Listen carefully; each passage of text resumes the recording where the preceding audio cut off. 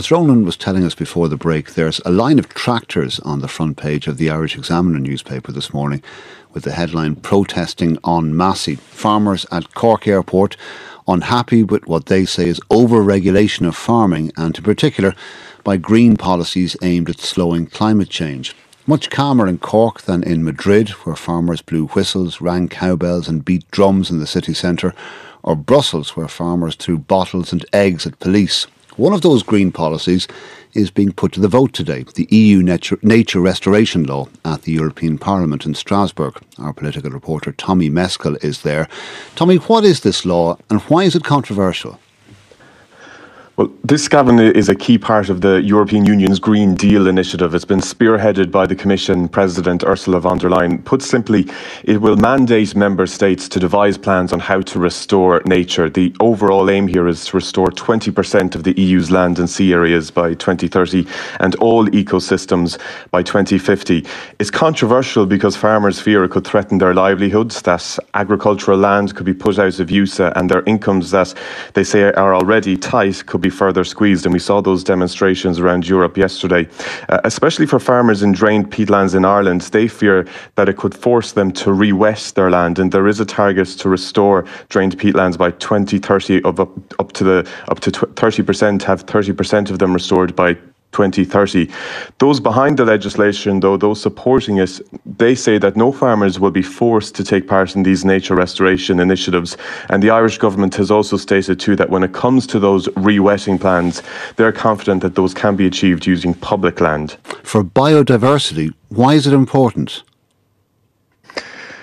Well, around 80% of Europe's habitats are in poor shape. That's according to the European Commission. And it would also argue that by not having a nature restoration law, that this will impact on farmers too.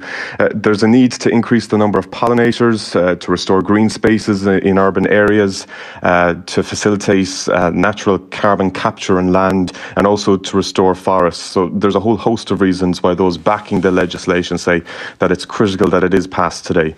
Protests in Brussels and Madrid yesterday, as well as Cork, as we mentioned.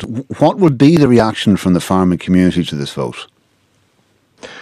Well, they're not happy at present. The Irish Farmers Association has written to Irish MEPs this week calling on them to reject the proposal. It's fair to say that MEPs have been subjected to intense lobbying on this. The IFA in its letter says that there's a lack of clarity on the requirements for farmers. They say that there's been insufficient impact assessment. Now, this is something that supporters say isn't true. And the IFA is also worried about how all of this will be funded. Again, the Irish Hill Farmers Association too, they fear that the peat soil provisions could have a dramatic impact on farmers in upland and lowland areas. So they have serious concerns. Michael Fitzmaurice, the Independent Ireland TD for Roscommon Galway, says this will be, quote, the death knell for family farms in Ireland.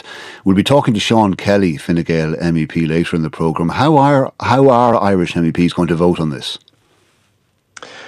Well, there was high drama yesterday because the largest group in the Parliament, the European People's Party, decided that it would not support the nature restoration law. So that put pressure on the Fine Gael delegation because they're members of the EPP. Now, it's expected that the Fine Gael group will defy that instruction and will support the nature restoration law. They have consistently supported it so far. There is some doubt around one of those MEPs, though, Colin Markey. It's not yet clear how he will vote.